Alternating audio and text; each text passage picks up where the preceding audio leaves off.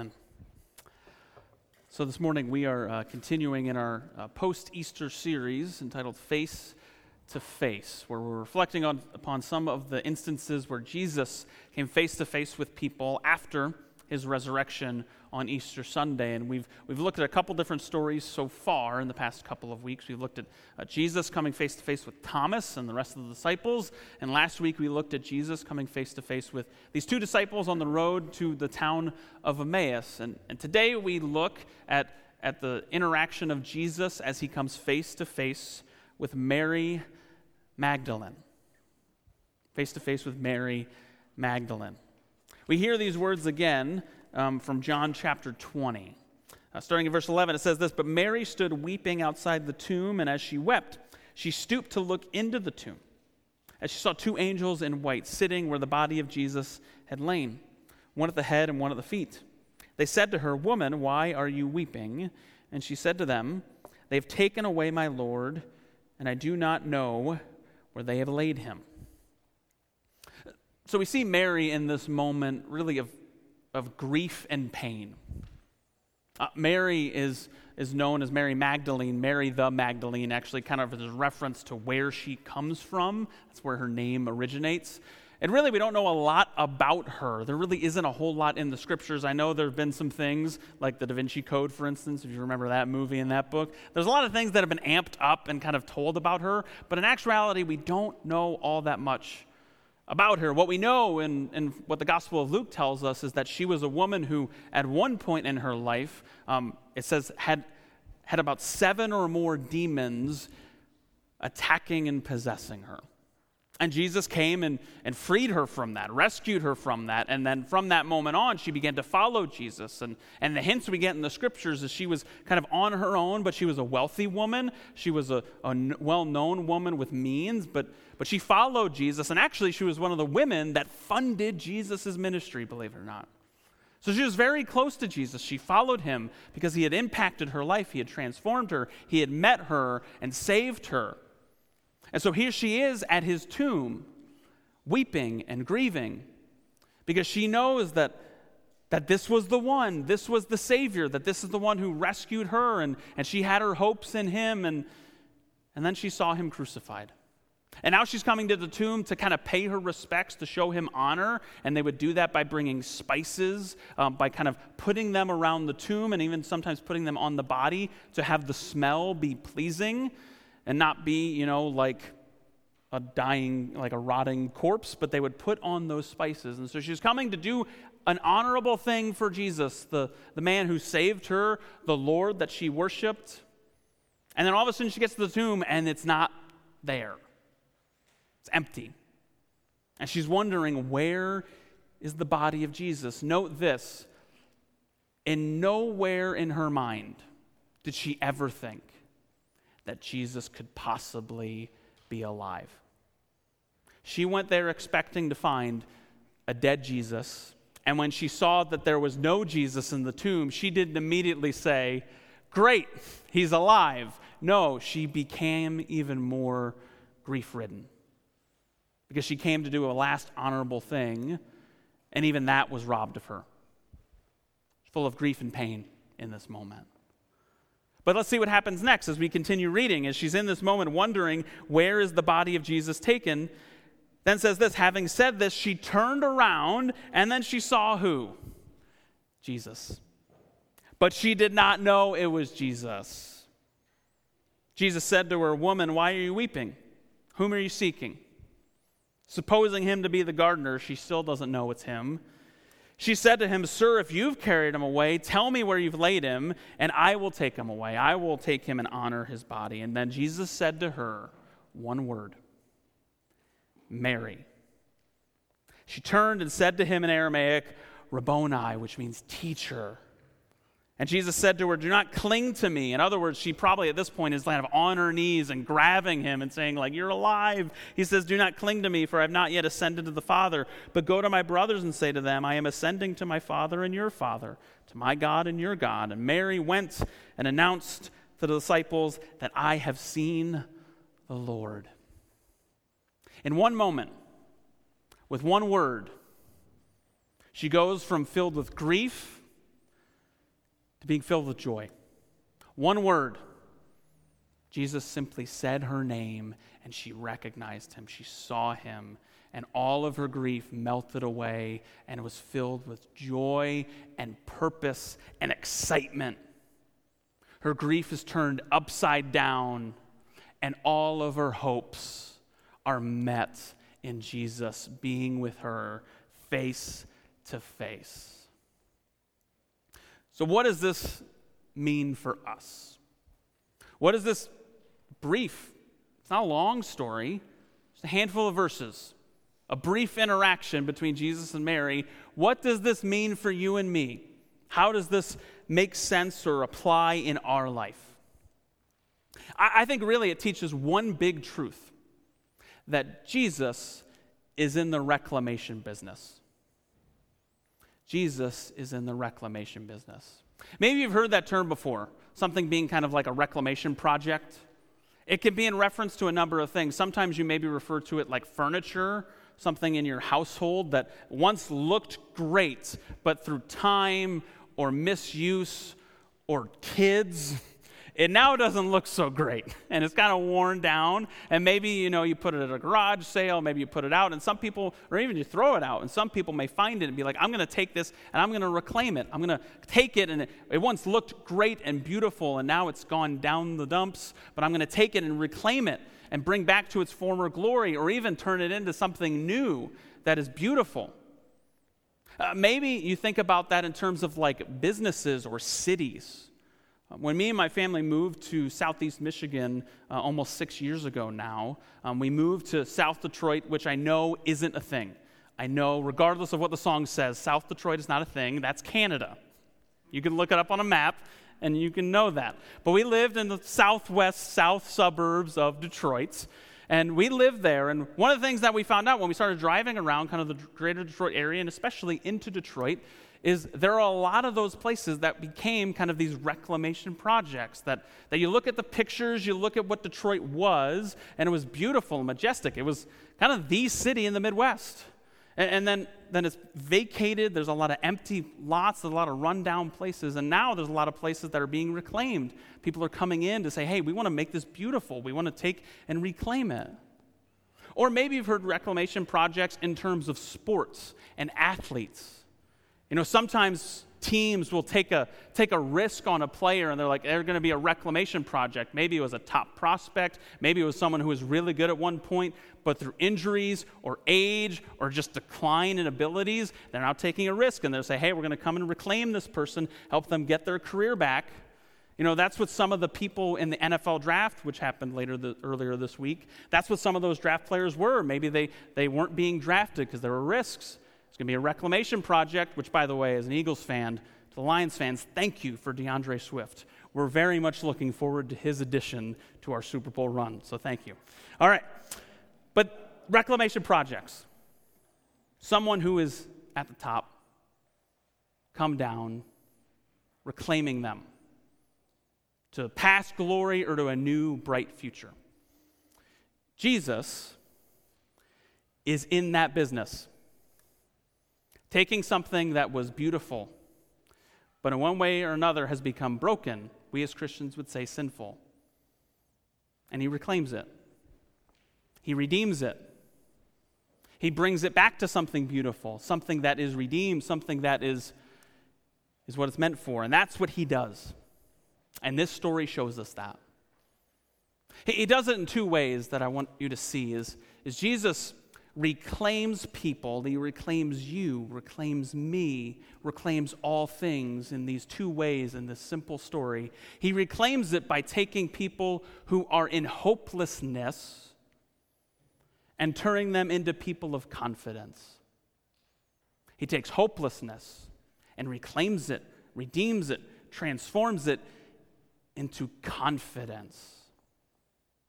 Back to Mary real quick. She's full of grief in this moment. But I think it's a step beyond grief. I think what she's feeling and what she's expressing is hopelessness, which is kind of grief, but like amplified. Because it's like, there's no way forward. There's no hope at all that the situation she's looking at is just like, there's no way forward. There's no way anything good can come out of this. And if you actually look at some of the other accounts of the women going to the tomb, who were the first people to see the resurrected Jesus, when the women went to the tomb, a number of the gospel writers say that they went and they wondered what happened to the body. And that word wondered could actually also be translated as confused, because the Greek word, you guys are going to get a quick Greek lesson, don't worry, I believe in you, is the word aporeo. You guys say that? Aporeo. That was okay. All right. You guys are getting there. What that word means is this, is it means to be confused, to be wondering where we're going to go. And it's actually like a compound word. The means no, nothing. And then the word pareo or paros means way. So literally the word is this, no way. They're confused because they look at their situation and it looks like there's no way forward. That's where they were. And yet what happens is they interact with the resurrected Jesus. And now there's a way. Have you ever felt like that? That you're in a life situation where you look at it and you're like, there's no way forward. You have a relationship in your life and there's no hope for this. There's no way this can be fixed. There's no way that this can be redeemed. There's no way that we can be reconciled. You look at maybe your financial situation, you're like, there's no way that I can go forward. There's no good that can come out of this. There's no way out. You look at your health and you say, listen, the place I'm in, there's no way things can ever get better. You look at the decisions you've made and maybe you're filled with shame and guilt, and you look at your life and you look at who you are and you're like, there's no way that I can go forward because of what I've done. I have so much shame and guilt. I have so much baggage. I can never have a relationship with someone or whatever it may be, but you feel like there's no way I can go forward. There's no hope at all. Mary was there too. And then she met the resurrected Jesus. And he said to her what he says to you, I've made a way. The resurrection of Jesus changes everything. The resurrection of Jesus shows you that the final word in your life is not death, is not failure, is not loss. It is resurrection. It is new life. It is second chances. It is restart. That is the word that God speaks to you because Jesus is alive. He comes to you in your situation that you're like, there's no way.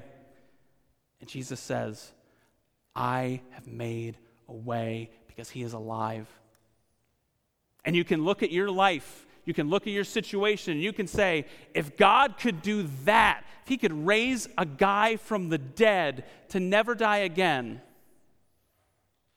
what could he do with your relationship, with your finances, with your health, with your shame and guilt, with whatever situation where you're like, there's no way? What could a God who takes death and makes a way into life, what could he do with what's in front of you? See, Mary knew that there was a way forward, and God shows you that there's a way forward. And what that shows you is that you do not need to be hopeless. You can be confident. Even though you don't know what the future looks like, you can be confident that God is alive and he's made a way where it looked like there was no way. And you can be confident to trust him, to lean on him. Because with Jesus, nothing is ever hopeless. I don't know if you heard me.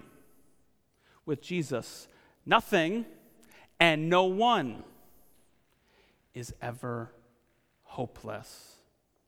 That's what Jesus does. He reclaims hopelessness into confidence because he is alive. Secondly, Jesus takes people of fear and reclaims them into people of peace.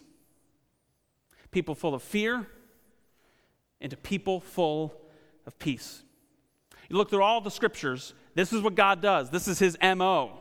This is how he works. Is he takes people who are in fear, who are always afraid, and he transforms them and makes them into people of peace. And one of the ways he does it, you can look throughout the scriptures, one of the major ways he does it sounds so simple, it sounds simplistic. But you know how he does it to take people from fear into peace? Is he calls them by name. He calls them by name, and he takes them from fear, and he brings them into peace by calling them by name. Like, look at Mary. That is exactly what happened. She is looking at this man next to the tomb of Jesus, and she doesn't know who he is. She doesn't recognize him. She's full of grief, and she's full of fear. And there's a lot of people who wonder, like, why didn't she recognize Jesus? Was she just like, her eyes filled with tears and full of grief? She was confused? Or was there some supernatural thing at work? We don't know. All we know is this: she didn't recognize him until he said her name, Mary. And everything changed. Everything changed in her in that moment. She was no longer full of fear. She was full of joy and peace. And that's what God does. Let's think about names for a minute. Maybe you've never thought about this, but names are given to us, right? Like, just like your family, you didn't choose your family. And also, they didn't choose you, by the way. You were just born into them. And they give you a name. They give you your first name, and you got your family last name. You inherit it. You're given it, and it's placed upon your shoulders, and now you can do stuff with it. And in a sense, you're forging your reputation. You're forging your way forward and showing people who you are. And it's all associated with your name. And let's just be honest for a minute. We mess it up all the time. We can look at the history of our life and we put a lot of dirt on our name. If people were to see all the things you and I do in our life, the seen and the unseen, our names would be tarnished. We'd muck it up. And when someone in authority calls you out by name, I think for me at least, and maybe for you, the initial response is that of fear. Like, think back to school, and you hear over the loudspeaker, Andrew Michael Pronsati, please report to the principal's office. My first reaction isn't, oh joy. It's fear. Someone in authority calls out to you by name. You're filled with, oh man, what did I do? Because I know I did a lot of stuff. What did they find out that I did? Maybe you've had that same reaction where someone in authority calls you out by name and you wonder, oh man, they're going to call me out. And maybe you feel that way about God because he knows your name.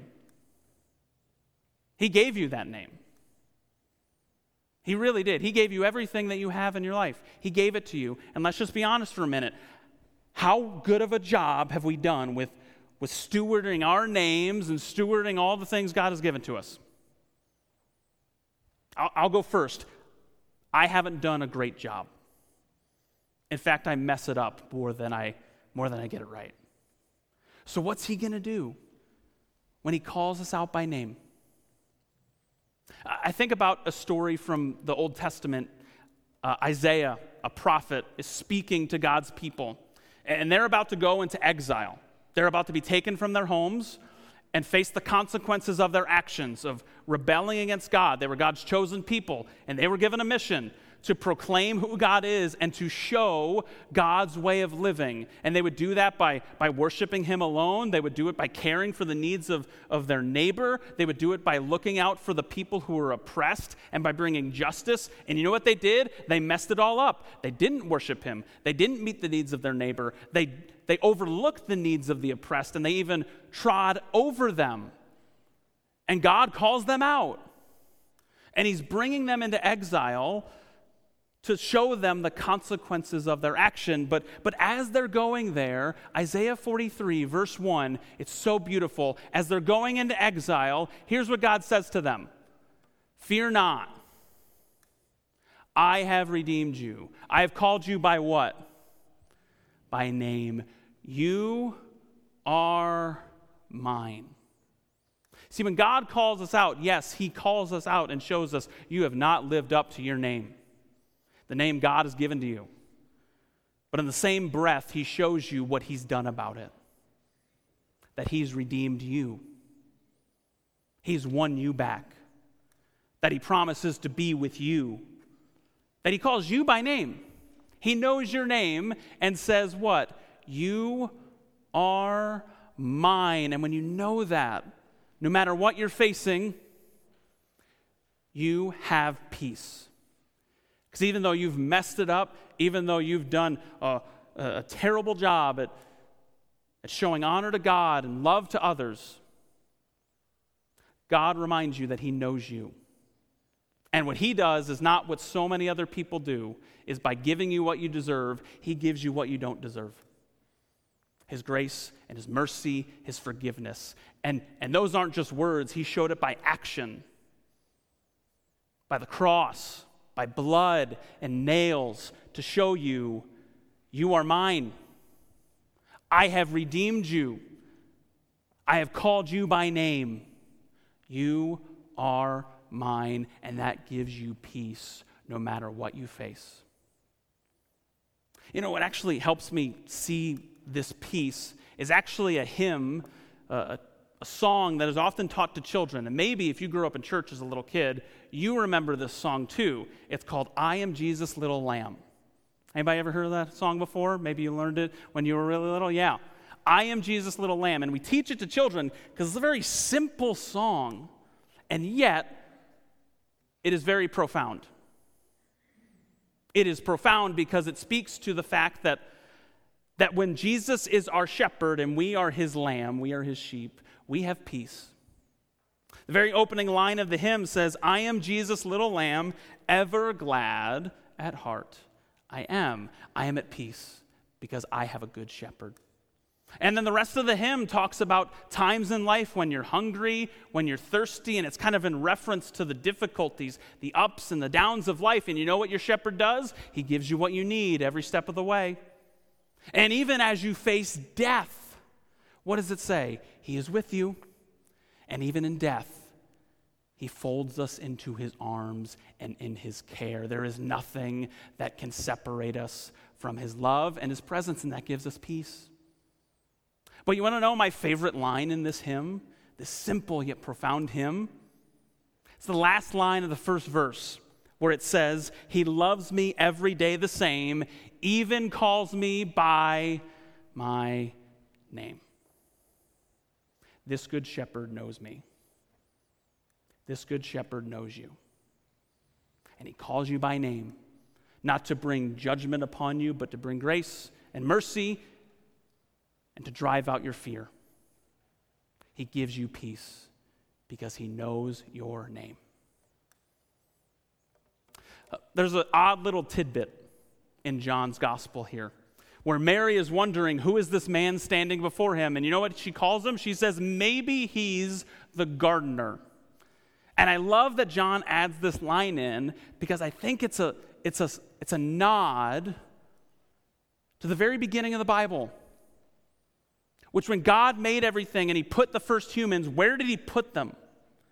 In a garden. And you know what God has been doing ever since we broke it and we made a mess of his world and of his garden? You know what he's been doing? He's been reclaiming it. He's been redeeming it. Because God, Jesus, is in the reclamation business to take you from hopelessness to confidence because he's alive, to take you from fear to peace because he knows you by name. Amen.